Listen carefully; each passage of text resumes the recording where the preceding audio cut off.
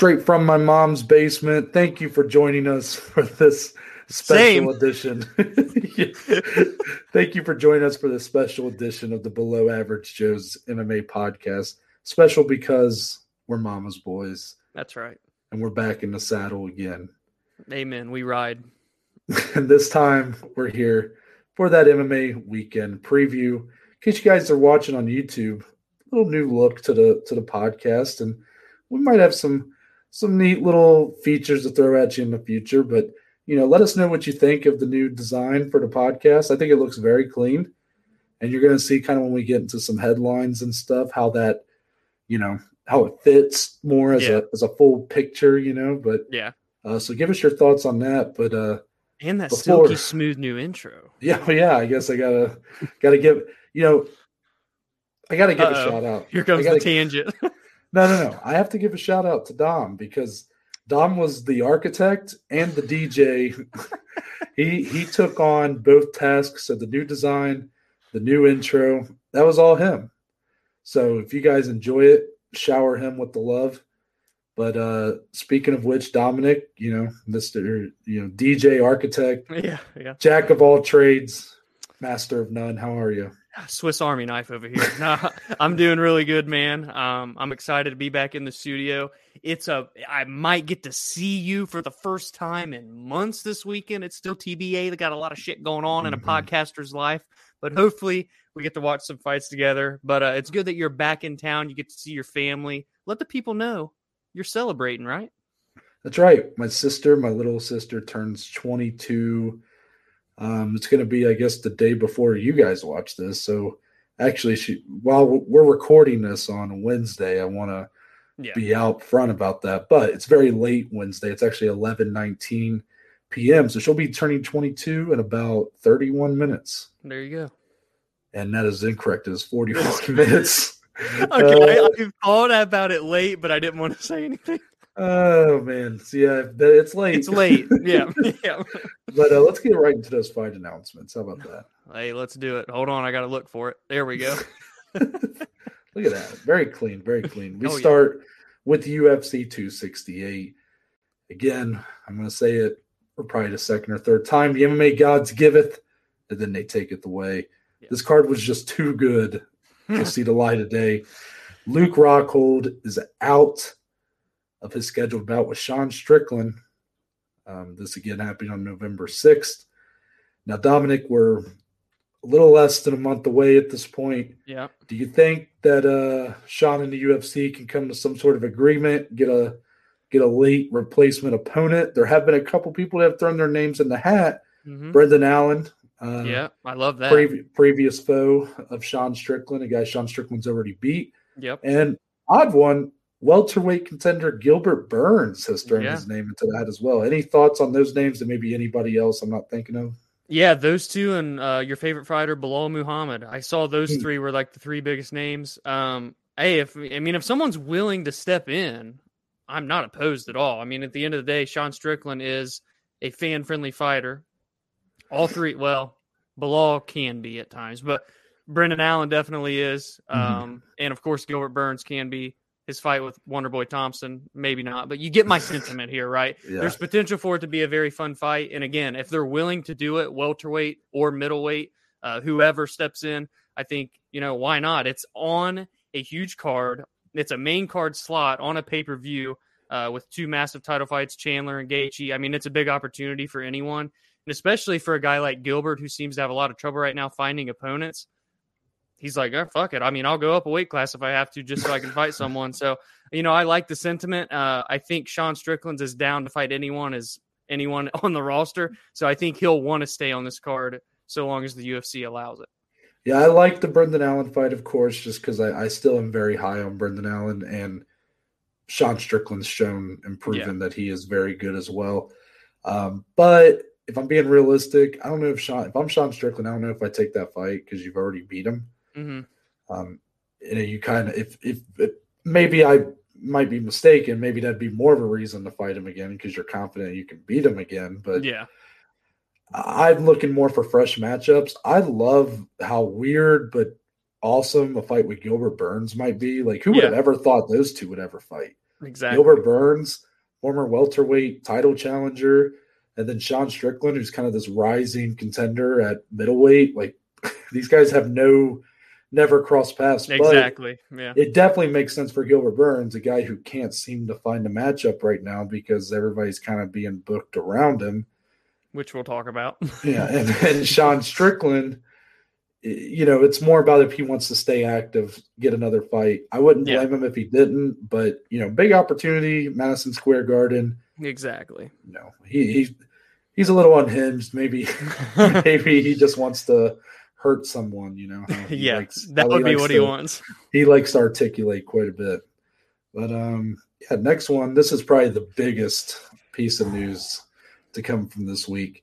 December 11th, UFC 269. That's the last pay-per-view of 2021. Our feature bout is set. 3-rounders at Leon Edwards and Jorge Masvidal, the 3-piece and a soda. It's going to be finally settled in the octagon. But Dominic, I got a couple questions I got to get to you right away. And they're both kind of got a negative connotation to it. Is this fight happening at the right time, or is it a little too late in terms of capitalizing on the hype, I guess is the way to elaborate. Also, are you disappointed that this fight is 3 rounds rather than 5? Yes, I am disappointed that it's not a 5-round fight. Apparently, your last name has to be Diaz for that to happen in a featured slot, so that's fine. But I think this is a huge fight that people have wanted to see. I think it deserves a 5-round slot, especially since we moved another fight that we will discuss in a second. But I don't want to give it away. I want to build the suspense. But then your second question is the fight happening at the right time? Is it too late? It's like yes and no kind of deal for me, because obviously at the time when the 3-piece and the soda deal happened, it was when Jorge was really starting that rise, but he wasn't like the 3-piece and the soda has what kind of catapulted him. Then he had the Ben Askren knockout. Then he fought Nate Diaz, right? Mm-hmm. So yes, at that time it felt like you got to capitalize on this. They were in London. They both got big wins. Then they get into a scuffle backstage, and it's all crazy. You've never seen anything like that before in the UFC, or at least on camera. So it felt like a miss then, but then they both have went on such separate paths. I mean, Leon, I guess, hasn't fought much since then, but Jorge's had been in 2 title fights. He went on to be the fighter of the year in 2019, had the massive fight with Nate Diaz, had a belt literally created for him. So, I mean, Jorge's definitely still a big star now. So I don't think it's necessarily bad timing either. It's a little late, but not too late. How about that? I actually think that it's probably the appropriate timing. Yeah. It's not if you're, what would have been the most appropriate is that instead of Masvidal Askren, you did Masvidal Edwards on UFC, what was that, 239? I think so. That would have been the most appropriate timing. But if you do that, you don't get the Masvidal knee, which obviously kind of catapulted him into superstardom for a while. And, that fight would have done a lot for Leon, but you look at kind of Leon's path and, he's really struggled to kind of build his name up. He's building up a lot of wins. He's looking very impressive while doing it, but problem is people just aren't caring. Right. Well, despite any criticism you might be able to make over the last minute of that fight, he does have a win over Nate Diaz and did so in a high-profile 5-round fight. And what's kind of interesting about it is I think what I thought that last minute, him getting rocked, I really thought that would stick with him. I thought with a lot of the fans, the Diaz fans, and just, some of the cynical fans out there would really kind of hold that against him. Yeah. But it doesn't really seem to be the case. It seems like that's kind of been forgotten part of that fight. And it seems like the biggest takeaway is just he won ultimately and won very decisively, I might add. So to me, it feels like this fight's more appropriate now because I think while obviously Masvidal is the bigger draw here, the bigger star, definitely, it feels like their stardoms are at least a little more equal than what they were, let's say, before Masvidal fought for a title, after he beat Diaz. Yeah. Because, people wanted this fight, after he beat Diaz and he wasn't fighting for a title, they thought it should have happened then. But by that point, Masvidal was, I mean, look at what he did with Kamaru on pay-per-view. They sold 1.2 million. Right. You know, he's cooled off a little bit, is what I'm saying. So I think it's more realistic to put those two together now, because Leon's kind of got the biggest, I guess, biggest name he's ever had, because he did have that fight with Diaz, while Masvidal's at least came back down to earth a little bit. So I actually like it happening now in that way. Yeah. But as far as the whole 5-rounder thing, this is, in hindsight, I just think that the UFC probably, I mean, okay, how do I word this? Because obviously I would want the more the better for this one, right? Yeah. Like this is a big fight, big for this division, big implications here, especially for Leon Edwards. You know, this is the win that could really catapult him into a title shot. I hope so. And, you know, for Jorge, it's still big, because if he gets a big win, perhaps knocks out Leon Edwards, he kind of gains back some of that momentum he lost. Yeah. I don't think he gets a title shot off of that, but he will at least, you know, maybe he does get another Diaz fight, or he gets, you know, some other big fight that really, maybe a Conor McGregor fight or whatever, you know. Maybe I'm just too much of a what's the word, like an old fashioned, even though I'm still a newer fan, I'm a bit old fashioned, where I don't love these like non-title fight 5-round, like the Diaz Edwards, obviously that felt worth it. Like, it didn't until the last minute of round 5. Then I was like, oh, okay, so that's what this was for. Then Robbie Lawler, Nick Diaz was 5 rounds. Didn't need to be. The fight was ended in the 3rd. Yeah, by Robbie.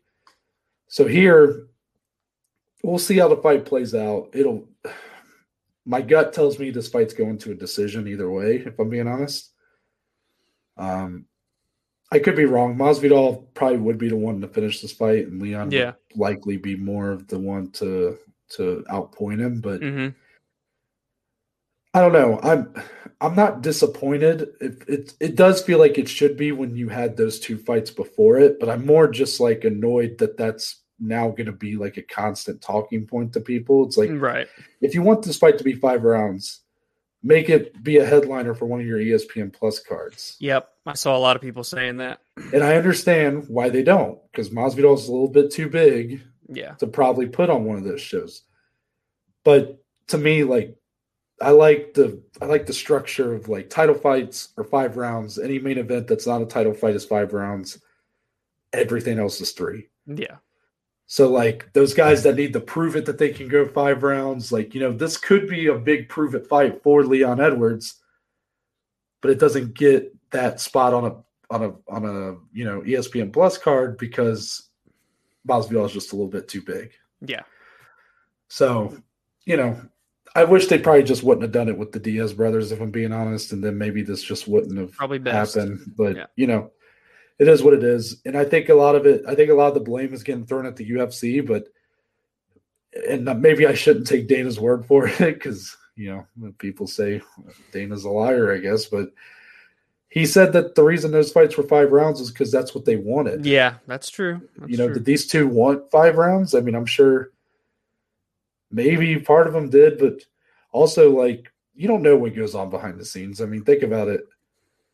For Masvidal and Edwards, they'll make the same amount of money potentially to go 3 rounds as they would 5. So part of them might be like, well, why am I having 2 extra rounds if I'm not headlining? Yeah, and a 5-round fight restructures your whole training camp to get ready for the extra 10 minutes and all that extra stuff. 100%, 100%. A guy like Masvidal who, you know, he's not going to have the cardio advantage here. Like, he definitely probably would rather this be a 3-round fight. And that's not even to mention there's been countless fighters who have come out and, you know, Jose Aldo is a great example, who has advocated for being a co-main on fight nights because he didn't want to be in a 5-round fight. Yep. I mean, that's a reality. Some guys just don't necessarily want that if they're not going to, you know, if it's not worth, I guess, the prize at the end, you know, the title or whatnot. Yep. So I just think maybe people should don't jump the gun and just assume that UFC being bad or whatever. Like, just chill out, everyone. Okay. Yeah. Also, same card. This card's stupid. This is a sleeper right here. Yeah, Jeff Neal versus Santiago Ponzinibbio. It's badass. Yeah, Jeff. Both these guys really looking to just really get back on track a little bit. You know, Jeff Neal's had a tough year. He really has. He nearly died a year ago. Yeah, and then has had a couple of just not lackluster performances, but just he's been outclassed a couple times, you know. Got outclassed by Wonderboy Thompson, which, you know, that's a tough fight. Yeah. And then you followed it up with Neil Magny, who you would probably like him to play. You would like him to have seen him perform a little bit better than he did against Neil Magny. Mm-hmm. But now he goes up against Ponzinibbio, who is coming off a win in an amazing fight with Miguel Baeza. Yeah. But then I still look at that fight before that, his return bout with Li Jingliang, where, you know, he got slept. He got slept pretty quickly and didn't quite look like the same fighter. And I will say, even though the Miguel Baeza fight, as fun as it was, I still didn't see the same guy that was headlining. I agree. That show with it was with Neil Magny. Yeah, Neil Magny, where he just looked like an absolute killer. Yeah. Now, does he need to be that guy to beat Jeff Neal? I don't know. The Jeff Neal we've seen in his last couple of fights isn't necessarily the guy who was coming off the contender and looked like he could sleep anybody as well. Mm-hmm. So it's kind of two guys that haven't quite looked the same in a while. I tend to have a little bit more confidence in Jeff Neal to maybe show that here, but Ponzinibbio is the one coming off a win, a fight of the year type performance. Dominic, what do you think of this one? Yeah, I mean, it should be very good for as long as it lasts. I mean, you would like to think that Jeff Neal is going to be the guy that kind of pressures forward, wants to get Ponzinibbio on his back foot, hit him with those big power shots. Ponzinibbio, though, I mean, he's a guy that likes to press forward as well. He can counter-strike a little bit better, I'd say. A little bit longer, or at least I would imagine he's the longer fighter in this one. We'll break down when the time comes in December. But I do think it's a really good fight. It's a big fight for both guys. Yes, Ponzinibbio's coming off of a win, but it still feels like he needs a bounce back win. You know what I'm saying? And Baeza, you know, yes, he was undefeated. We're real high on Baeza, but he wasn't kind of that ranked fighter at the time. Whereas Neal, he's number 10. He's a contender series guy with a lot of hype. He's been in there with a lot of top elite talent guys that Miguel hadn't yet. So it's still a big fight for Ponzinibbio and obviously for Jeff Neal too, being that he's on a 2-fight skid.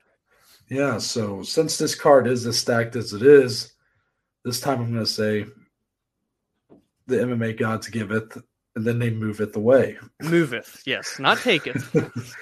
Because one of our 3 title fights that was scheduled for UFC 269, that being the trilogy bout for the men's flyweight title between Brandon Moreno and Deiveson Figueiredo, has been moved to a month later, January 22nd for UFC 270. Likely, as of now, it looks like will serve as the co-main event. I'm still just happy the fight's happening. Right. You know, it's fine. It's cool. Like I'm fine with it being moved to this card as long as those two are fine with it. You know, they fought in June or July, so like, you know, fine. 6 months or so, like it's 6 instead of 5, whatever. Like I'm cool with it. And think about it too. UFC 266, 2 title fights. UFC 267 coming up, 2 title fights. 268, 2 title fights. 269, 2 title fights. Now UFC 270 to start the year in 2022, 2 title fights and maybe a third one, but I don't want to get too crazy on that one because I'm still, if that happens, I'm going to go nuts. But I'm not even going to put that into the air right now. And some of these feature bouts just feel like title fights. Michael Chandler versus Justin Gaethje. Yes. Now you got Leon Jorge. I mean, these all feel like big fights, you know, big title implication fights, if you will. Yeah. So and obviously this fight is fantastic. So, and the rumor is that UFC 270 might be in Anaheim, in California. Yep. And a lot of people were suggesting that perhaps that's why they moved it to this card because it's closer in proximity to Moreno's home country. Yeah. But Dana said that's not the case, but that he did confirm that Anaheim is an option for this card. So I don't know. I'm not upset by it being moved. I mean, it's fine. It's not too much later. Exactly. Yeah. I mean, it's not. I'm glad that they didn't just move it. I'm glad they moved it and then gave us something that, in some ways, is probably more exciting. Right. And more than likely, guys, let's be honest. Jorge, I'm pretty sure, gets pay-per-view points, and that's probably why they moved this fight. Yeah, at the end of the day. So completely true. I mean, that's a lot of mouths to feed after a while. Yeah. All right, so we're going to transition into what we missed. I know we didn't really have any big news headlines here, but coming off of the fight announcements, for what we missed, Dominic, we got to have one of those discussions here, one of those discussions that isn't really funny or anything that we like to talk about. It's uncomfortable to talk about, but it's the reality that we need to discuss it and, on our platform. Yeah. That being the string of domestic abuse incidents involving former and current UFC fighters. We've already discussed Jon Jones and his latest incident that, the police report came out and just didn't make him look great. Yeah. Well, now this week we got some follow-up on Luis Pena, current UFC fighter. Has a decent following. Violent Bob Ross is his nickname. Yep. He's actually, he's not like some big name, but he's garnered a decent following because he's a fun fighter and whatnot. He was on Tough. Yeah, and he's he's had a couple incidents. There was one, I can't remember if it was this year or late last year, where he had like burglary charges, and there was something else that was bad on those charges. But I remember seeing that and thinking, well, that's kind of strange. And then more recently came out domestic abuse charges, and the police report came out this week, and it makes him look unhinged. I mean, punching two different women with closed fists and biting one, I believe, was on there as well.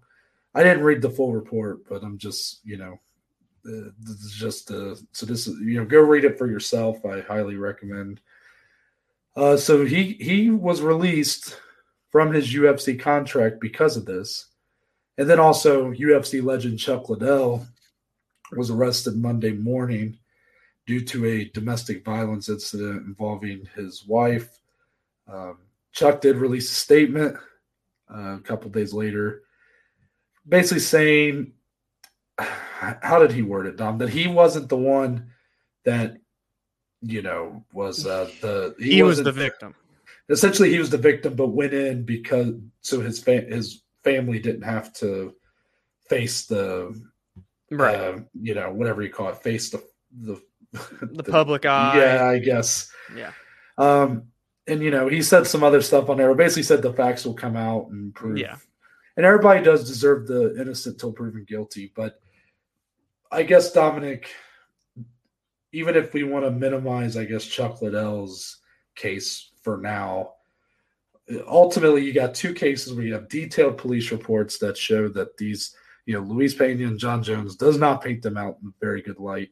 And then you have a legend of the company who's having a similar incident. This all happens within a couple weeks of one another. Yeah. Is this a problem that the company is really going to need to put it to really squash? Because good, you released Luis Pena, very appropriate step. But how can you do that while still employing Jon Jones? Mm-hmm. And I mean, similar. I mean, okay, you can argue. I mean, look, it's all semantics. If I would probably go if you want to make that argument that like Luis Pena's case was worse, that's fine. But does that, just because it's worse, does that mean it should be the only one that gets that kind of punishment? Right.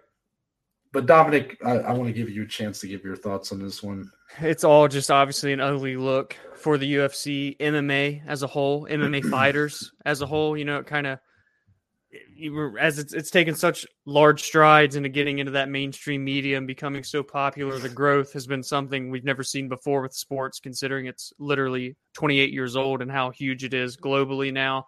So to see this, especially with obviously Chuck Liddell is a UFC legend, Luis Pena, a popular fighter, and definitely in terms of the hardcore audience. And then Jon Jones, obviously one of the greatest fighters to ever do it.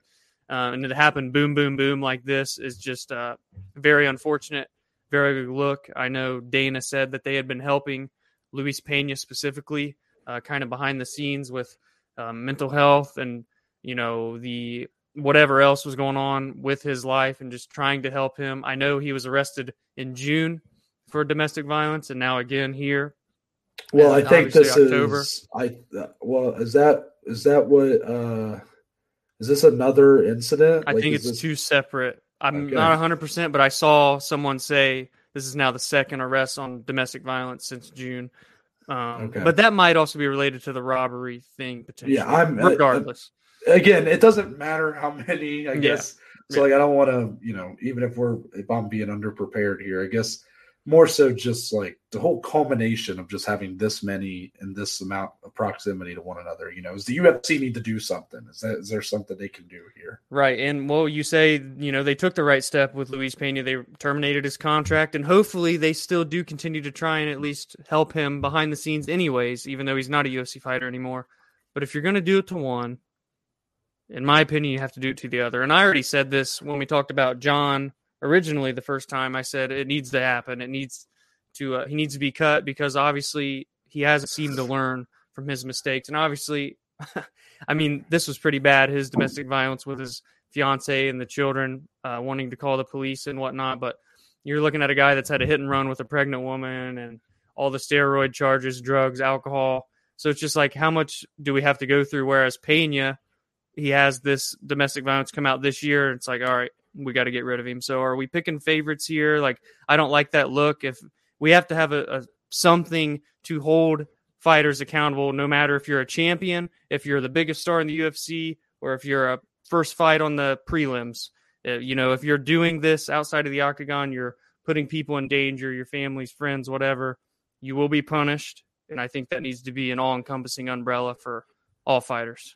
Yeah, I feel like we, compared to the majority of our peers who hold these kind of podcasts or whatnot or columns about MMA, I feel like we're one of the less critical of the UFC. We are big fans and we tend to be fans, more often than critics, I guess. But this is one of the few times where I'm like really disappointed here. And look, it's good. Luis Pena should be released from his contract. And I do hope that they continue to, at least help him with the resources or whatnot. Yes. Whatever they can do. And I understand that no matter how big a company, this is a big company, right? But it's hard to like monitor 600 plus fighters' behavior. Yes. This isn't like their job to monitor this behavior, to like track down every fighter's daily routine and whatnot. But once these incidents come up, it shouldn't just be because there were bad eggs in under your hen house or whatever. That shouldn't just automatically make the UFC responsible, but it's the response to the actions. Yes, that's what matters more. Luis Pena, good. You did good there, guys. But unfortunately, this is 2 weeks after you did the exact opposite with Jon Jones. And by exact opposite, meaning nothing. At all. And I didn't necessarily make a defense for him, but I at least said, like, well, it's hard, I guess if you're, while I agreed with your points when we were talking about it then, I was like playing a little bit of devil's advocate by just saying that, like, well, ultimately they're independent contractors that are not like employees of the UFC. Yeah. They're contracted to perform on UFC events, right? That's kind of like the more, I guess, technical terminology. So like that's kind of leads to some weird, I guess, how the relationship really works. It's like, well, they're not really our employee. They're just someone we have contracted to fight. But most people, for one, associate them as employees of the UFC. Let's be honest. I mean, that's how we talk about them. They are, by all accounts, employees. However, I understand. That's why I was like trying to be like, well, it's just hard. Maybe it's really not their place to just like outright say, well, goodbye, John. Like, because, and realistically, there's got to be the reason this is happening. The whole reason why John didn't get this treatment, but Luis Pena did, is because if they release Jon Jones, he could go to another promotion and he could probably do a pretty decent pay-per-view. However, I feel like the UFC estimates or overvalues, John Jones. It's odd. Yeah. Because he's never been like a huge pay-per-view star. I mean, he's one of the best fighters of all time, and his fights with Daniel Cormier sold very well. And, he's had his occasional big selling card, but for the most part, the guy's not like some huge draw on pay-per-view. Right. So for him to get this treat, I mean, to me, this is what I would expect of a Conor McGregor, not a John Jones. Yeah. I just think that this, if you're really kind of bending backwards for John, who's already shown to be such a liability to this point in his career, yep. Like really, what fight would you want to put him in right now? That's my question. Because sure, are there very exciting fights? We've been all excited about him going to heavyweight and fighting Stipe or Ngannou or Ciryl Gane. But if you can't trust him to, one, keep his shit in check, to stay, well, for one, he goes to Vegas one time to get inducted in the Hall of Fame. 12 hours later, he's in jail. Yeah. Regardless of what it was for and how bad that was. It was just he's in jail again. Yeah. What if he does fight one of these guys and wins? What if he wins the heavyweight belt and then that night he goes and parties and he gets arrested again for assaulting someone or doing anything? I mean, for, I don't know, drinking and driving, anything. Like, it could be anything. Yeah. How can you, after all of these incidents, still want to put a guy in such a high-profile bout that has so much at stake? The UFC and Dana in particular have not enjoyed when guys like George St. Pierre have just came to different divisions for a cup of coffee, got the belt, and then just dipped. Mm-hmm. When GSP won his second belt, and then he just retired. Yeah. They don't like it when people just, when Henry Cejudo retired, Dana didn't seem too happy about that. That's why I'm just like, why? What does John Jones have on the company that they kind of just continue to give him these chances, and this just one looks just worse because it happened in such close proximity to the Luis Pena. Like, this is the response that everybody on Twitter was telling me was going to happen, and I didn't believe it. I said, that's too obvious. Like, they could never get away with that, right? I'm like, they just basically said they're going to let the, legal process play out for John, and then for Luis Pena, who's not near the star or fighter, it cut was almost immediately, which probably a good thing considering the police report. Just really the fact that this has been a pattern, but it happened in such close proximity together, Dominic. This makes it look even worse. I can't agree. Crazy, right? 100%. I agree. It's awful. Yeah. And I guess my last point, and I know Dominic will agree with me here, ultimately the victims here are the ones that I hope end up okay from this. And, yes, hopefully they get the help they need and they are able to kind of continue forward and live a healthy life and not have to worry about these kind of actions happening to them again. And really, for the guys that are, I'm a big believer in second chances and that people can, come back. Mm-hmm. But it's going to take actions, not just words. And, that speaks more to John Jones. I saw some of the tweets he's been putting where talking about some of the stuff he went through growing up. And, that is tough stuff. It's very tough to deal with if you have gone through some trauma like that as a kid. But to post that and make it to where it sounds like almost like an excuse for what you did, that's just gross, man. It's just gross. I look at it as almost disrespect toward their victim, too. I agree. It's just like, I don't know. I don't feel like I can I don't know if I can articulate my thoughts any better than I have. So I think I'm just going to cut myself off there. One last thing before we move on, a little bit of boxing. So Tyson Fury, I know, crazy. Tyson Fury and Deontay Wilder 3 happened last Saturday. It ended up being a huge fight, a fight that really everybody was talking about afterwards. And, it was just a really good fight and a cap to a great trilogy at the heavyweight division. But Dominic, the reported numbers have come out from the event, And the buys have been reported to be just under 600,000 pay-per-view buys. Is this number a little lower than you were expecting if you consider the fact the second fight got about 800,000, I think? Oh, sorry. I thought you were going to keep going. Awkward pause there. Sorry about that, everyone. I was so nervous that was when our shit starts glitching and you like when our audios aren't in sync. I was like, oh no. No, that was I was like anticipate. That was really awkward on my part. I apologize. It does. I that week, and I know, and again, I'm not like a big boxing guy, so I'm not going to get wild and crazy here. But a lot of people didn't think this trilogy needed to happen. So a certain part of me is like, oh, maybe this does make sense. Because a lot of people going in to the fight, unbeknownst to them that it was going to be one of the best heavyweight boxing fights ever, they weren't that excited because they didn't think it needed to happen. Mm-hmm. So maybe that kind of hindered it a little bit. But I still felt like the week of, regardless, I couldn't get away from a TV channel without seeing a commercial for this fight. You could rent it on ESPN Plus. You could rent it on CBS. You could rent it on all these. I didn't even know you could rent pay-per-views on all these damn websites. I thought you had to go to one place.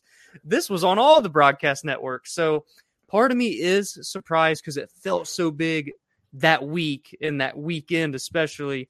But in the grand scheme of things, in the long-term buildup, I guess it does kind of make more sense. You know, it's not a bad number by any means. Like 600,000 is still, like, I mean, that's a good day's work. Yeah. But I think for a lot of people, just considering the buzz that came off of this fight, it just like it felt like it had absorbed the entire internet world. Yeah. Yeah. But I think that's the problem is that was after the fight. Exactly. So yeah. I do think people are forgetting now that a lot of the lead up to this was that it was a foregone conclusion. Considering Tyson Fury ran through Deontay Wilder in their second fight, I think most people just expected that to happen again. And I think there was also a lot of sour people out there that really wanted this to be Tyson Fury versus Anthony Joshua. Yeah. Can't say I blame him. But once the fight took place, I think it just completely over-delivered on everybody's expectations. And considering that it was the trilogy and those two guys that are both two of the best heavyweights in the world right now. Right. I think that was just it was a snowball effect to where people, maybe not the best method here, but I think as people were hearing more and more about this fight and how awesome it was, I think they were looking for their closest streaming, illegal stream to get on and watch it and see the rest of the fight. Doesn't help the pay-per-view buys, but ultimately I'm just saying that like 600,000, nothing to sneeze at, and it being a couple 100,000 less than the second fight kind of makes sense. I wouldn't be too disappointed in that if I were a boxing fan. But, you know, again, I don't know a lot about like the history of, you know, pay-per-view buys and boxing and stuff. So it would be a little out of my realm to, I guess, make too much of a presumption there. Fair enough. Let's get into the Contender Series. Week 7 has came and it has went. There's only 3 weeks left. We had 3 contracts given out Tuesday. So Dominic, 5 fights, 3 contracts. We had a new ring announcer, another one, our second first appearance for this season, Mr. Cyrus Fees. Good job to him. But yes, and he was on Dana White looking for a fight. I figured I put the picture together. I was able to get it all figured out. But Dominic, out of these performances that took place Tuesday, who was the biggest standout? And, you know, anything maybe that ruffled your feathers a little bit, you know? So I won't go with the standout that I'm wanting because you will. So I'll do another one. I will say in terms of feathers being ruffled, let's discuss this for a second here first, Noah, because we had 2 fighters come in that did not make weight. Yeah. That being Jake Hadley, undefeated fighter, former Cage Warriors flyweight champion, and Christian Rodriguez. They both missed weight coming in. They both won their fights. One of them got a contract. One of them did not. Now, Christian Rodriguez won via decision and missed weight, so it's a little bit harder to justify. Jake Hadley did get a submission. What was that? Again, in the second round against Mitch Raposo, who was on this season of The Ultimate Fighter, by the way, for those that didn't know.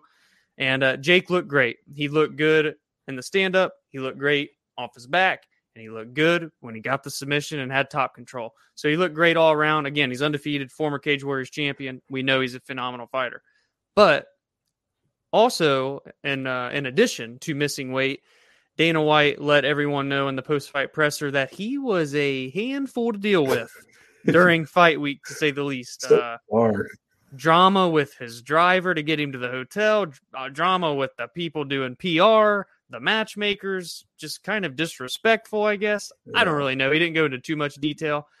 But all that being said, Dana White still gives Mr. Jake Hadley a contract based off of his performance. And the best part about this story, maybe not the best, but the funniest / most awkward part about this story is that UFC matchmakers Sean Shelby and Nick Maynard, shout out to those two guys, by the way, because they don't get enough credit for the job they do. Yeah.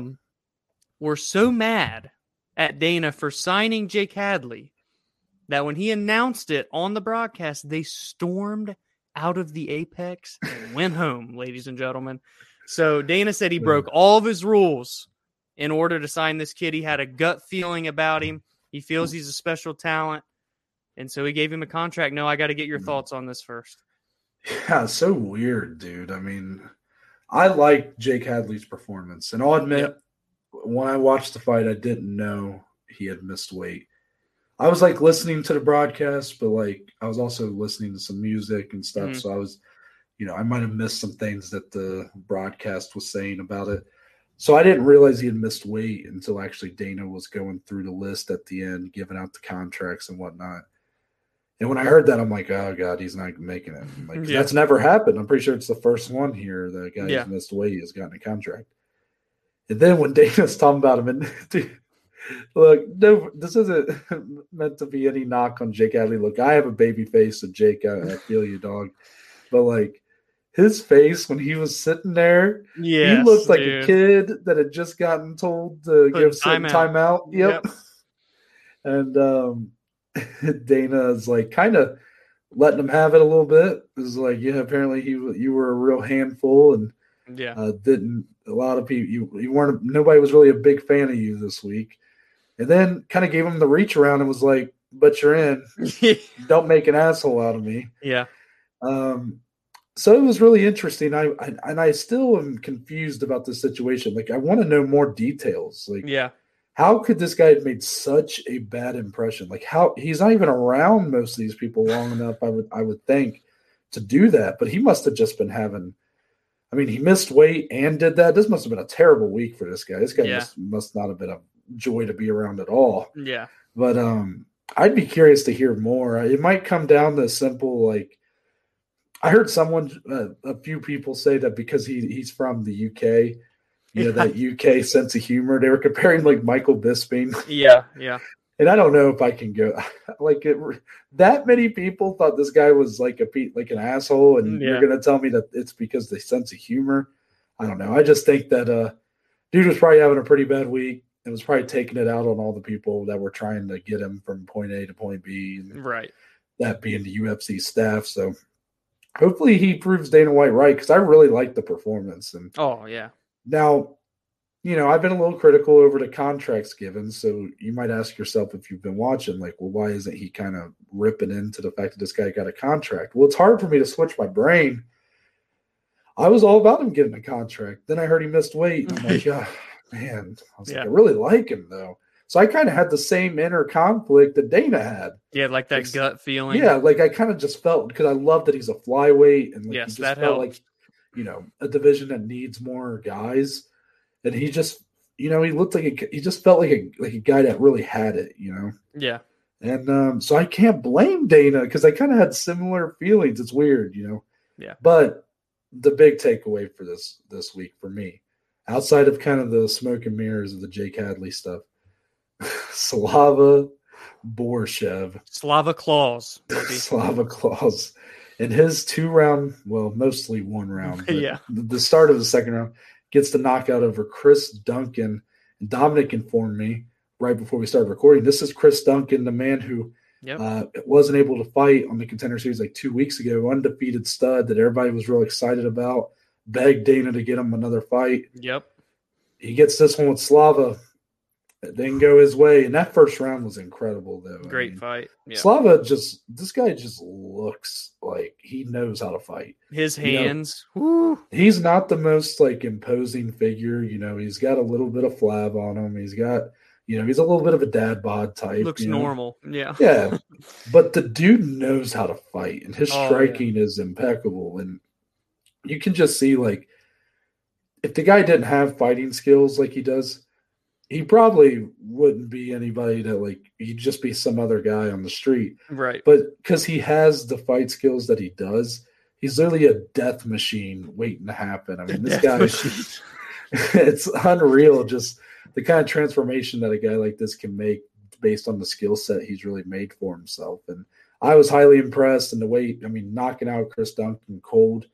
Yeah, one punch. Considering the hype, I didn't even realize the hype Chris Duncan had. Again, this is my fault for not listening to the broadcast, I guess. But knowing that even adds a little more to it for me. I was still ready to give this guy the shout out just for a great fight. But to know that he beat such a talented opponent, that adds a lot to it. Oh, yeah. Mm-hmm. Moving on from that, we're getting into some Bellator. Oh, they're back, aren't they? Bellator 270 is happening Saturday, so we're going to have a little Bellator versus UFC action going on. That's the only part I dislike when they happen on the same day. Yeah. But we got the final four of our light heavyweight Grand Prix, and dare I say, Dominic, Bellator's done it again. Yep. They are winning the weekend here. As we're going to have our Bellator light heavyweight title fight on one side, as Vadim Nemkov will be defending against Julius Anglickas. This is Julius, the late replacement for Anthony Johnson, number 5 ranked light heavyweight in Bellator.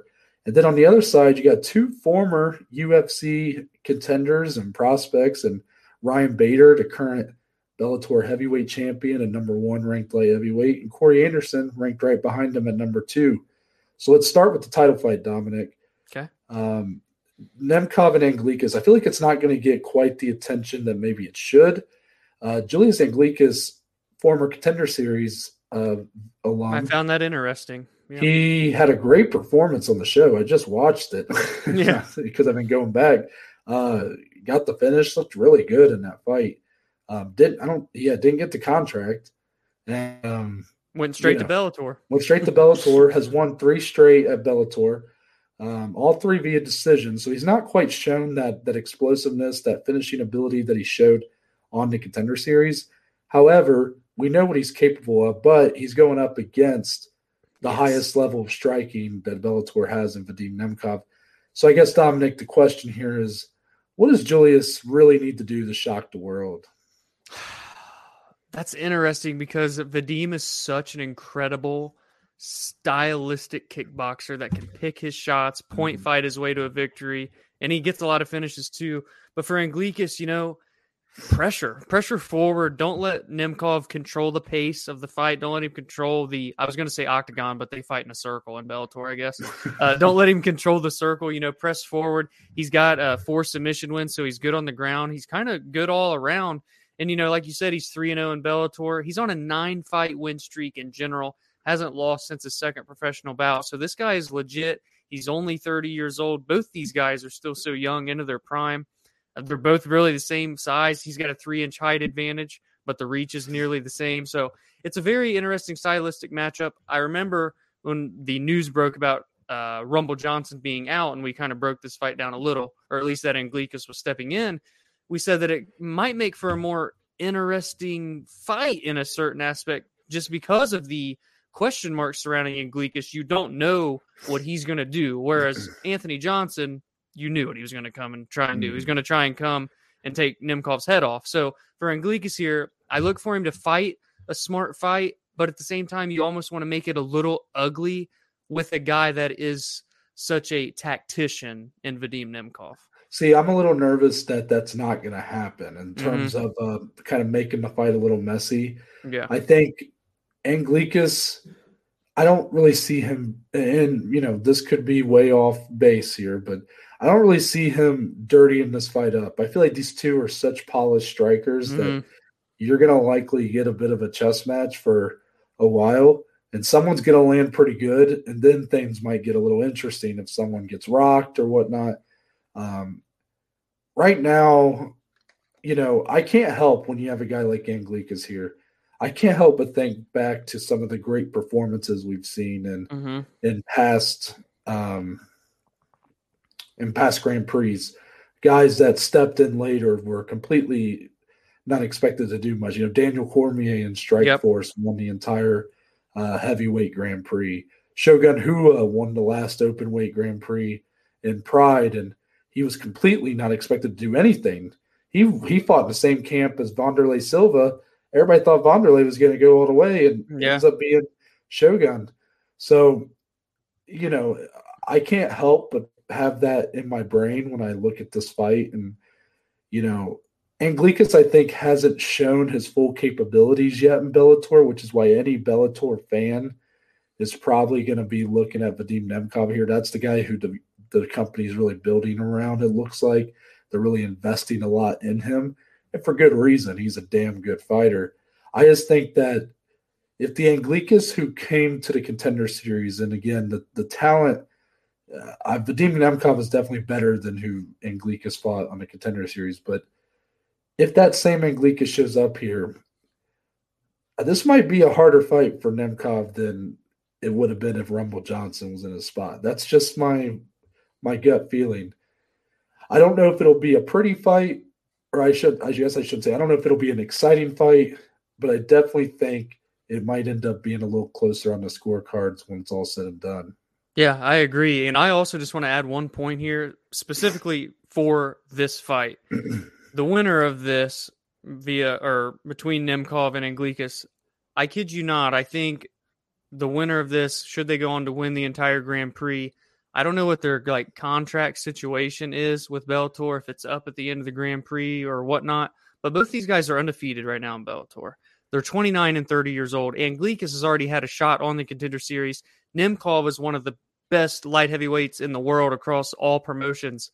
I think one of these two guys, especially if they win this Grand Prix, could be in the UFC soon. Wow. Oh, I like that. I hate to talk like that because I want to give Bellator their credit, but let's be honest. I mean, they are the second. Yes, they're the second on the ladder, right? And we've seen plenty of Bellator champs go to the UFC. I mean, don't get me wrong. UFC guys have gone to Bellator. Of course, Rory McDonald, even in his prime, went there and stuff. Yeah. So it's a two-way street. But let's be real. If we're being honest with ourselves here, Dominic, I mean, the UFC there's a big gap from 1 to 2. Yeah. So for not every fighter, am I going to say their goal is to make it to the UFC? I mean, maybe the Bellator really invest even financially into AJ McKee, and maybe he, decides it's more worth it financially to even stay there. But I don't know if either one of these two guys, I'm not sure if they'll get that same, I do think that Bellator is interested in really investing in Nemkov, especially if he wins this whole thing. Yeah. I think that's going to really make them think we might need to start putting some money behind this guy and trying to build him up as a star. Mm-hmm. But it just, man, could you imagine if he had to go through Rumble Johnson and then, Corey Anderson or Ryan Bader to win it? That would definitely have done more star power wise. Mm-hmm. But you're completely right. One of these two guys could, and dare I say, should end up in the UFC. Maybe even the loser of this fight. Yeah, that's it might true be more realistic for them to end up in the promotion. Then on the other end, Ryan Bader, Corey Anderson is a damn good fight. I mean, these are two guys that if you're UFC fans, if you don't really know much about Bellator, you should recognize these two. These were two guys that at different points in their careers were looked at as the future of the division. Ryan Bader had one of those fights that we talk about that we don't like. He had that fight with John Jones when both guys were still on their way up. They did. The two prospects that are looked at as the potential future of their division get going head to head then. If I would have been doing this podcast back then, I would have said, damn it, why don't you wait till this is a title fight? Yeah. But John Jones obviously put up a hell of a performance there. But Bader's was a constant in the light heavyweight division. Yes, he was. Really had some great moments and some, he had some less than great moments. But Corey Anderson, similar story. a guy whose chin never could really hold up, but, a great grappler and had some big moments. To win over Johnny Walker was an awesome win for him, probably the biggest win maybe he had in the UFC. And now they end up here in Bellator, both probably at still the top of their games. I mean, Ryan Bader was a 2-division champion before he lost to Nemkov. Yeah. Now he's still the heavyweight champ. And then for Corey Anderson, he's looked fantastic so far. And granted, not been the highest level of competition. Melvin Manhoef's fun, but not the guy he once was. Yeah. So I guess, Dominic, now that I've, talked a lot, in this fight, you do have two guys more known for their grappling. So does this end up being a bit of one of those fun striking fights like a Covington-Usman, or do you think one of these guys wrestling really overtakes the other here? You get a lot of drawn-out top position game. Yeah, I think if the wrestling comes into play, it'll be on Corey Anderson's front. He reminds me a lot of Phil Davis in the way that he approaches these fights and the way that he kind of goes about them. He can get finishes, but he can also just grind out opponents 3-5 rounds, whatever the case may be. Bader definitely is a great grappler, but I think he's going to have the upper hand on the feet. He's finished a lot more of his fights. He's finished 15 out of 28. He's got 28 wins. He's had a long career. He's 38 years old, though, now, Noah. Corey Anderson's still only 32, and that's kind of what plays into factor here, too, because I know you said Bader's still doing great, and obviously he is. He was a double champion. Now he's still a champion at heavyweight. But I think this is a really good matchup for Corey, and it's the right time for him. He's also going to have a 6-inch reach advantage in this one to help him kind of close that distance against Bader, and I really think he's going to try to look to press the pace, make Bader uncomfortable, because I think he's going to know that Ryan will have the power on the feet, and if Ryan catches him, we've seen Corey's chin be tested before and not hold up.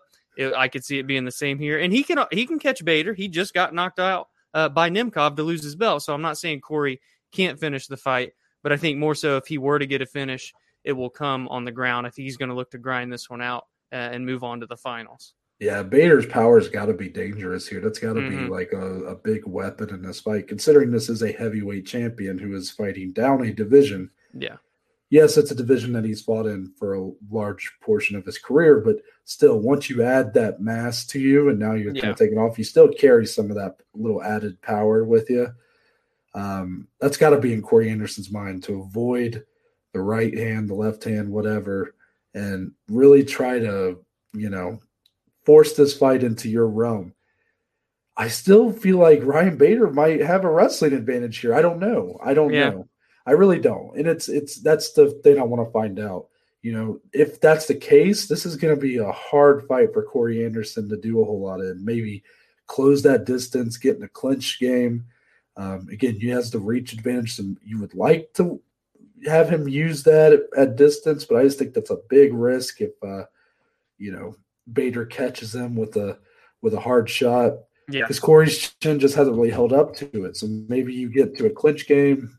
I don't know how Corey's clinch is, but hey, I'm willing to find out. That's his chin hasn't always held up, but he has overperformed at times on the feet for me. That Johnny Walker fight was very. I know Johnny Walker is not really everybody's favorite guy anymore, but this was the Johnny Walker that people thought might be the kryptonite for John Jones at light heavyweight. Oh, that was a massive win at the time. Yeah. Yeah. I mean, granted, was it deserved? Maybe not, but Johnny Walker was literally destroying everybody in like less than a minute. And Corey Anderson seemed like a prime person to give him to add to that list, because Corey Anderson has fallen victim to some of those quick KOs in his career. Right. And he just put it on Johnny Walker. I love that performance out of him there. All in all, I'm very excited for this fight. I think the winner of this does give a really good, especially if Corey Anderson puts on a good show here. I'll be very interested to see what him and the winner of Nemkov and Anglickas looks like, because we've seen it with Bader and Nemkov. And I'm not saying that it'd be the same fight. If that ends up being the finals here, I'd still be excited for it. But considering Corey Anderson hasn't fought the highest level of competition in Bellator so far, here's a test. Can you get past Bader? Which is, that's a big test. It's a champion. Yes. And if he does, though, I love him and Nemkov or him and Anglikas. Like that, man, Corey Anderson, a guy who really could never get over the hump in the UFC. If he could reach the pinnacle in Bellator, feel-good story. It's got to be a feel-good story. Yeah, 100%. And let's get into the UFC. I know is so excited for this. Hey, Dominic, I'm not mad at ultimately, here's what I don't want. When Holly Holm got announced that she was off this card, and now our main event, which I'll go ahead and plug here, Aspen Ladd, who's the number 3 ranked women's bantamweight fighter, is going up against Norma Dumont, who's the number 1 ranked women's featherweight fighter out of 3. And that's including the champion. So, and I'm joking. There is no rankings for. I was about to say. So it is at women's featherweight though. That's the caveat here. And obviously, a lot's for Aspen Ladd, we're going to talk a lot about what should we really expect from her here. This is a woman that had a very bizarre and kind of hard to watch weigh-in attempt where she was shaking the whole time. And she had her reasons apparently afterwards. And I'm not going to pretend to understand those as a man, but I just, it just didn't look good. And now she's going to turn around and try to fight again a week later when she couldn't make weight. I know it's 10 pounds heavier regardless. Here's what I don't want. Just because Holly Holm falls out, I'm so glad the UFC didn't just scrap this card, because ultimately you have all these fighters who are depending on these fights to that check. They're depending on getting that performance. Like they want to be able to move up in a lot of ways. So I'm glad this card is happening. But just to call a spade, it's not a good card on paper. On paper. That's always the key word. Marina Rodriguez and Mackenzie Dern was also not a good card on paper. And it performed very nicely. Very well, yes. So hopefully the same can be said here. And that's why we're going to start with this main event. It is a weak main event on paper, but Dominic, I don't want to focus on that right now. What I want to focus on is for our 2 competitors, Aspen Ladd, the contender at bantamweight, who hasn't fought in nearly, or maybe it is 2 years at this point. She's moving up a division after, a couple egregious examples of some either near weight misses or with this one missing weight, not being able to fight. She goes up against Norma Dumont, who's looked pretty good at women's featherweight. I've been happy with what I've seen out of her, but she's been interested in going down in weight. She's, and obviously the UFC doesn't seem very committed to this division. So there's a lot kind of up in the air. Why is this fight at women's featherweight? All that stuff. So my question for you, considering all these elements, is what is truly at stake in this fight for both women? And I don't just mean a title shot. I think that's kind of the obvious one. Like, I feel like the winner of this fight probably is going to get a title shot against Amanda Nunes. And maybe that depends, assuming she beats Pena, and then I think assuming she doesn't fight Valentina next. I think that's the assumption.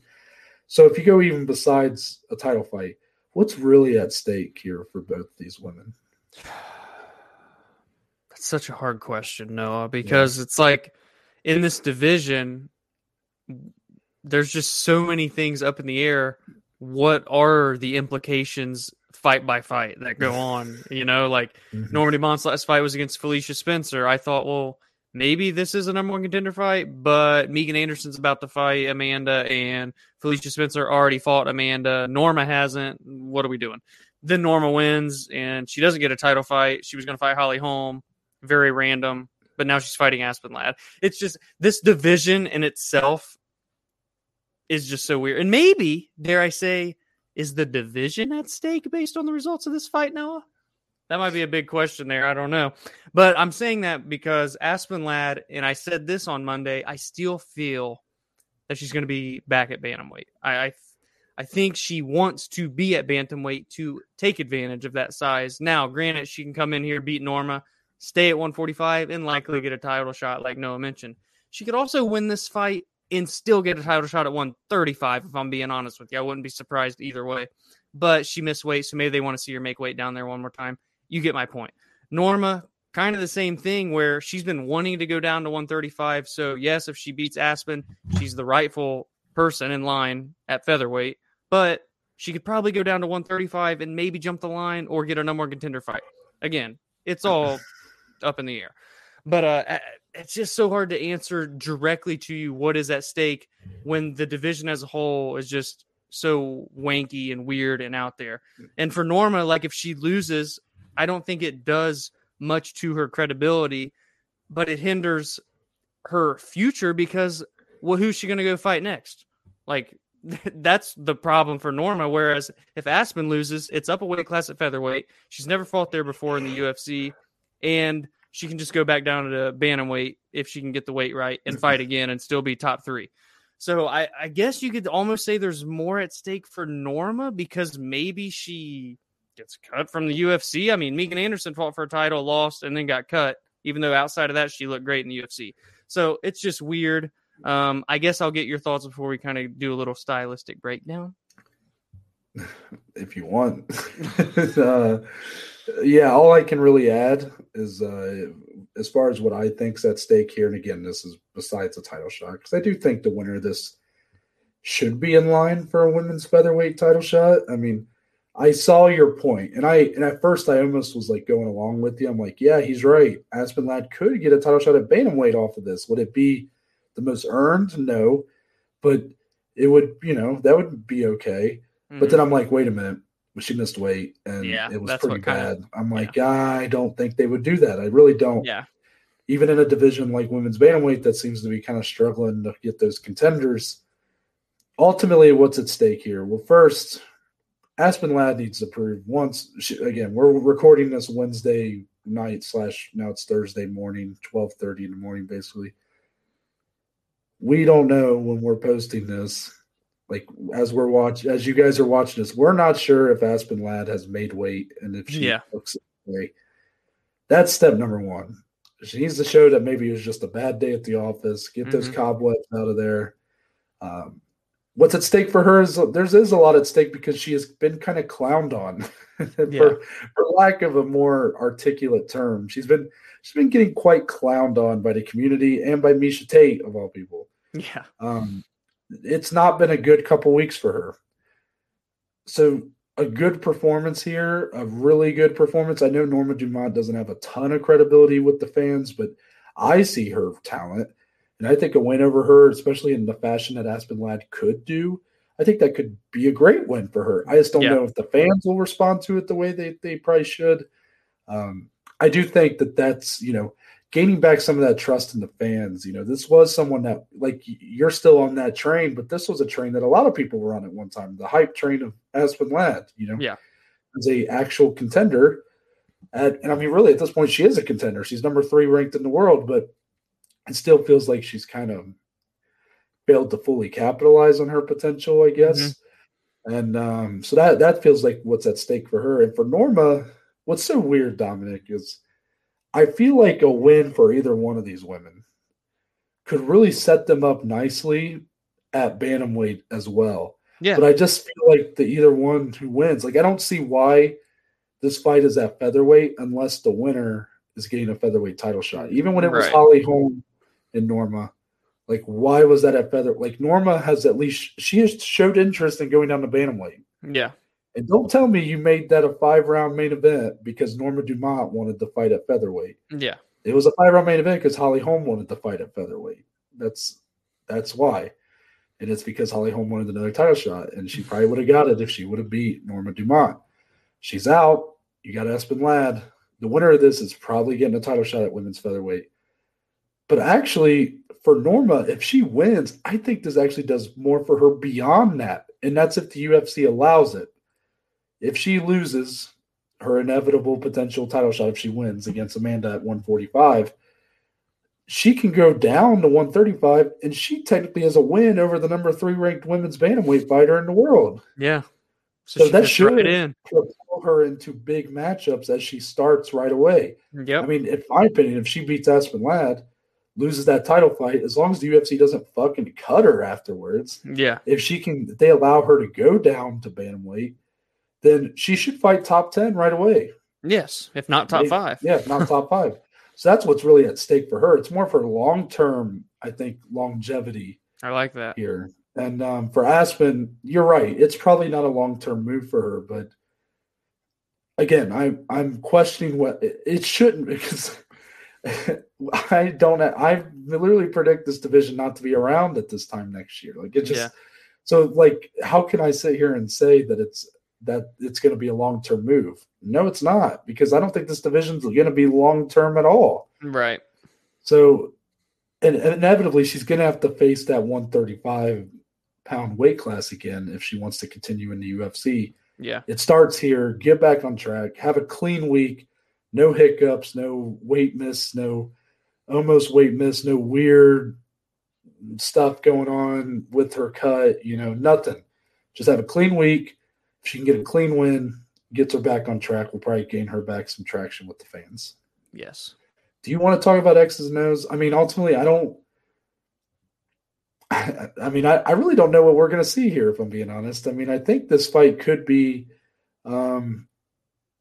it's an interesting fight. It really is. I don't know if I really maybe I don't really grasp the two participant styles very well, but I don't really see how they're going to mesh here. I think this fight could go a lot of different ways. It definitely can, and I do just want to say and add, because we talked about it on Monday. Again, you're listening to this on Friday. We're recording on Wednesday night, but Aspen Ladd, at the end of the day, regardless of it being 10 pounds up, is cutting weight 2 times in 2 weeks. Exactly. And that can play a big factor in her performance in a fight that I already think is a very tough matchup for her, Norma Dumont. Because truthfully, as big as I am on Ladd, something tells me Dumont, I just have a good feeling that she's going to put on a performance. So it's already a tough matchup. You know what? Ladd's big for women's bantamweight. Yeah. And I think she's been so used to most of her wins being her able to use her size and strength to her advantage. Mm-hmm. She's not going to really have that advantage with Norma Dumont. Norma's very strong. Yeah. And has really shown to use that strength very well. She has good hands, good power in her hands, actually. Doesn't really let them go that much, but when she does have some good power. I don't know. I'm intrigued by this bout. I really am. I really just want to know what Dana's going to say about it afterwards. Right. Like, what? Like, I don't. I this man needs to give us answers. Damn it. About the division. Yes. Let's get into the rest. Let's do it. Here you go, Noah. Take it away. Right here. The people's main event at heavyweight. Andrei Arlovski, the former UFC heavyweight champion of the world. That's right. He goes one-on-one with the great one. With Carlos, I believe his nickname's Boy. I think it's Carlos Boy Felipe. I could be wrong about that. I apologize. I think it's Carlos. Boy. So, Arlovski has decided to step up and and he is fighting in honor of the MMA fans who had to sit through Carlos Felipe's fight with Yorgan De Castro. The fight that I have probably talked about the most on this podcast. It has surpassed Davison Figueiredo versus Joseph Benavidez too for me. And he looks to slay the beast, so to speak. Yeah. But all jokes aside, Andrei Arlovski, obviously the veteran here, 31-20, I think is his record. 31-20. Yeah. Yeah, this man, he has somehow had one of the longest tenured runs in the UFC that they've ever had. And it makes no sense in the world because this guy was the heavyweight champion at one of the division's weakest points in the UFC, but he was not a weak fighter by any means and not a weak champion. That man was a fucking savage back in 2004, 2005. And when he left the UFC, I believe 2006 or so, they actually cut him. He had some highs and lows in the regional scene and fighting for some bigger promotions. He would fight on like the Affliction cards and had had a nice win against, I just watched that card the other day. Oh, I'm not going to remember who he beat. He lost to Fedor on the second Affliction event, but the first one, God, I'm not going to remember. He's a UFC veteran. I'm not going to remember. It might come to you. Yeah, but was it Barnett? No. Oh God. Okay, it'll come. It'll come. Ben Rothwell. That's there. You go. I had an awesome fight with Ben Rothwell. That fight was so sick. However, it was on Affliction. Yeah. And he fought on some other cards, but, had a mixed run of things. And I remember, because, Dominic, I told you I've been on this little kick of watching old MMA podcasts. So I've watched MMA Beat, which ran from 2013 until 2018. And when I was listening to the 2013-14, there was an episode where Arlovsky re-signed with the UFC. And they were like, this is the most puzzling signing the UFC's ever done. And then the guy comes in and almost fights for a title, goes on a huge win streak, nearly fights for the belt, runs into a little-known fighter named Stipe Miocic. Went the wrong way again. There. And wasn't quite the same after that. Went on a 4 or 5 fight losing streak. After that. 5 in a row. Lost to Alistair Overeem, the other man behind your shoulder. Yes, true. Among others, he lost. He lost to Josh Barnett on that run. I think it might have been Ngannou on that run as well. It was a tough he run. did. Yeah. But then he's kind of adjusted a little bit in this since 2016, and he has become a much safer fighter, I will say. Not necessarily always in the most exciting fights nowadays, but he has basically used his fight IQ to really keep himself in pretty much every fight. It never feels like he's really out of the fight. Even when he loses against Tom Aspinall, who's a big prospect, he still felt like he was in the fight and actually had some moments up until he lost. And here with Carlos Felipe, I've been seeing the odds. I've been seeing a lot of the predictions. A lot of people are giving Carlos Felipe the win here, just because he's the younger prospect, I guess, of the two. And, probably has the higher ceiling at this point. But don't count out Andrei Arlovsky. The man has beaten better fighters than Carlos Felipe, even of recent memory.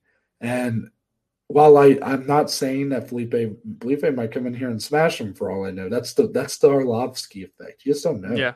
Yeah. I just think that if you count out Andrei Arlovsky, it's going to be a tough day for you. So, Dominic, I don't know if you have any thoughts on that one, but this is my main event. I love Andrei Arlovsky, so I'm so excited to watch him once again.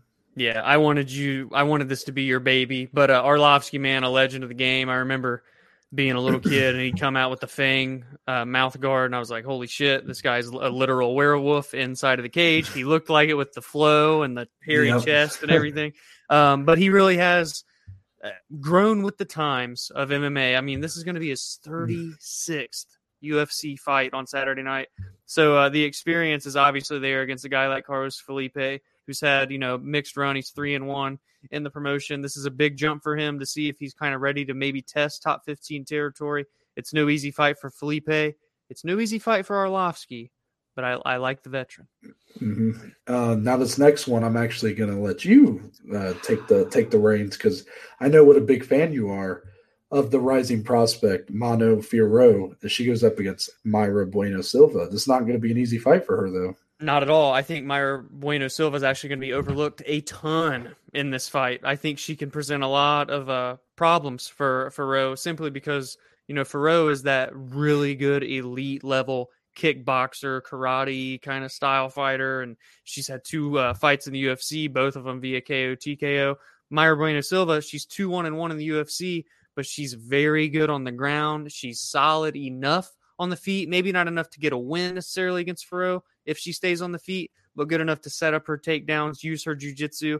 All 6 of her finishes have been in the first round, so it's something for Fiorot to look out for early on in this bout. If she can stretch it into maybe second and third round and keep those strikes up on the feet with her, that's when she could begin to pull away. But again, Mayra Bueno Silva is going to be overlooked in this fight heavily. And while I'm leaning toward Fiorot, and I really love what I've seen from her, she's on her way to top 15 territory. This is actually a really good fight and much closer, at least on paper, than what a lot of people, I think, are expecting. Yeah, that should be a lot of fun. Following that one, this is a fun fight. This is one that could potentially be fight of the night. Don't sleep on this one. Julian Marquez and Jordan Wright, 2 guys that just go in there and look to bring it every time. And, sometimes not in their best interest, I will add. What's Julian Marquez's nickname? So this is what let me set this up. Okay? There's a lot of cool shit about this fight, other than the fact that it's going to be violent. Oh, I'm excited. Let me sit. Yep, sit back. So we've got in the red corner, the Cuban Missile Crisis, Julian Marquez. In the blue corner, we have hold on. I'm blanking. No, I can't blank right now. This is my moment to shine. Oh. I'm blanking at the worst time possible. Oh, he's choking. Oh, I'm choking under pressure. I'm looking it up really quick. Picture everyone naked, Dom. The Beverly Hills Ninja. I think that's what it is. That sounds right. The Cuban Missile Crisis, Julian Marquez. The Beverly Hills Ninja, Jordan Wright, clashing. No, but seriously, it's obviously every time Julian Marquez is in a fight, his opponent also has a badass nickname. He fought Coconut Bombs, Mackie Patolo. It's always in a battle of the nicknames, but this fight's going to be violent. Both these guys, Noah, we used to have a little ring the bell. We need to bring that shit back because both these dudes have a 100% finish rate. Julian finished 9 out of 9. Jordan finished 12 out of 12. 5 submissions, 7 KO TKOs, 6 KO TKOs, 3 submissions. Give me your thoughts. I'm all excited. This fight's so badass. Can I just say how hilarious it is? And you're going to like this when you go back and listen to it later. The fact that it took me going, Dom, picture everyone naked. And then you went, I got it. I didn't even realize you said that. You're like, I got it. The Beverly Hills Ninja. And I'm like, wow. You're like, really wait, Dom's been watching some weird videos online. So this fight, you're right. The nickname's spectacular. Yes. And the fight styles really back it up. Yes. I mean, I will say Marquez has been more proven in the UFC. He's been more consistent.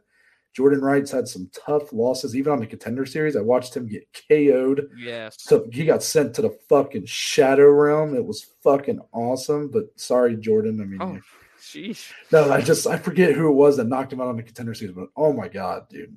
What a knockout. But in the UFC, he also had a knockout loss to who? It was Buckley. Yeah, Joaquin Buckley. Thank you. And that was a fight where, again, Jordan Wright had his moments in that fight, but it seems like he's a guy that he loves to strike. He has that nice karate style. Yeah. That's always fun to watch when guys have that style. But his chin hasn't really held up very well. And that's a very dangerous style to have when you don't really have the best chin in the world. You know, you kind of leave your head open a lot. And he doesn't really have the speed sometimes to, I guess, compensate for that. But here against Marquez, based on what I'm saying, I'm kind of siding with Marquez here. Jordan Wright did look fantastic against Jamie Pickett. Oh, he looked so good. And that showed a lot of growth in his game. And Marquez, for all the credit he's been given coming off of his win against Coconut Bombs, Mackie Patolo, a forgotten part of that fight is that he was losing the majority of it. Yeah, the submission was, 100%. So, while, again, I think Marquez has been more consistent and more proven, let's not, look past that. It's not like he's just swept through his competition either. Yeah. But no, that fight is clear front runner for fight of the night, in my opinion. It's going to be badass. And then this one, late addition to the script here. I'm glad you did it. Lupi Godinez, who we just talked about from last week's card, that's right, is making the quickest turnaround in UFC history.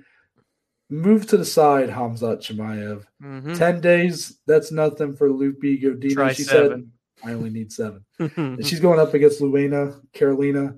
She is stepping in for Sajara Eubanks, so hopefully Eubanks recovers from her injury. But this is awesome. And considering how much we loved Lupi's performance last Saturday, now we get to watch her again. Yeah. And I'm like, now I'm starting to kind of buy in a little bit here. If she wins here, this is going to be another Khamzat for me. I'm not going to lie. I might be like, all right, I'm in. Yeah. I mean, Lupi's UFC debut, she takes it on short notice, up a weight class at flyweight. She loses, but it was a good fight against Jessica Panay, may I add. Then she gets a full fight camp last week, but her opponent pulls out. She fights a Contender Series person on a week's notice, destroys her in the first round. Now she's moving up a weight class again on a week's notice against someone in Louisiana, Carolina, who is a very good fighter, and it is a challenge for her. And I'm just nervous that Loopy being a natural strawweight, I hope this. What's so funny, damn it? You called her Carolina. That's what it says on here. I know, or but Carolina. It's Carolina. you said Luena, North Carolina. With a little bit of the twang come out there. I know, anyway, Luena, Carolina's fighting on it. Anyways, Loopy is a badass. I love this. And I just hope the weight doesn't play too much of a factor because she is super skilled. Again, she's the former LFA champ. I love everything about this. 7 days notice. We'll see what happens. Yeah, agreed. And Luana, Carolina. Yeah. Carolina, correct. Not Carolina. Not North Carolina. I not only did I panic and choke under pressure and almost forget Jordan Wright's nickname, but then I just called Luana Carolina. Yes, you did. So but that's okay, Dominic. Apologize. Because we're at the end of the episode. We are. It's late. I mean, shit. True. Give us your thoughts on these fights and, anything else, all the news we talked about, all the fight announcements. Let us know your thoughts. There is a cool new feature if you're listening on Spotify. Yeah. Dominic has been really good about, adding new features to our show. And that's just another one. You can actually post your question right there underneath where you're listening right now. And I'm not sure if it'll be on there for tomorrow's or for this episode, but for the previous one, there was a poll question. So I'm assuming that'll be continued as well. So just really cool stuff to kind of keep you guys, try to make it easier on you guys to get into, add to the conversation here. Yeah. But make good use of that. But if you don't want to use those, we're going to tell you some others you can use. That's right. And that's why I'm going to kick it to Dom. Dom, tell the good people where they can find you on social media. Well, for one, I'm not allowed to point anymore on camera, but I don't have my socials to point to anymore with this new format. That's why you changed it. Yeah, y'all made him feel so bad about his long fingers. Some community we're building here. You know what? Anyway. You know what they say about a man with long fingers? All right. So you can find me on Twitter, on Instagram, at DSlee14. More importantly, if you look above my head directly, you can find our podcast on Instagram and Twitter at BAJ_MMA podcast. Noah, take it away. I pointed the wrong way. There we go. Oh, there was a point. I know, but I'm not in the camera. I'm sorry for whoever was watching at home and had to see Dominic's long fingers. That's for me. Crowd. That's for me. I'm not even going to plug my socials anymore because I'm just kidding. Twitter, Instagram at ntbaker_. Even though you can't see it, I'm going to say it one more time. Yep. At ntbaker_. Okay. That's Noah Todd. Okay. Baker_ on Twitter, Instagram. If you go to those, if you go to my bio, there is a link that will lead you to the link tree. Yeah. Which provides you a list of links. Would have never guessed. All the platforms the podcast is on, along with the social media platforms. That includes, but it's not limited to the following. But it kind of is. Great. Twitter, Instagram, YouTube channel, and Spotify, Google, and Apple Podcast. It's all on there, baby. That's above Noah's head. Yeah, that's right. If you're watching, audio listeners are like, I'm not going to point either because now I just feel like they're coming after everybody's fingers on this show. Yeah. Also, there's a couple links for today's sponsor, Anchor. Shout out to Anchor. First link, leaving a voice message. Yeah. Mm-hmm. Yep. And also, there's a link on there if you want to become a supporter of the podcast. That just provides us with a few dollars a month, and all that money goes back into improving the quality of the podcast. But that's it, you guys. And, we'll be seeing you guys on Monday. So until then, take care. Have a great weekend. Watch some fights.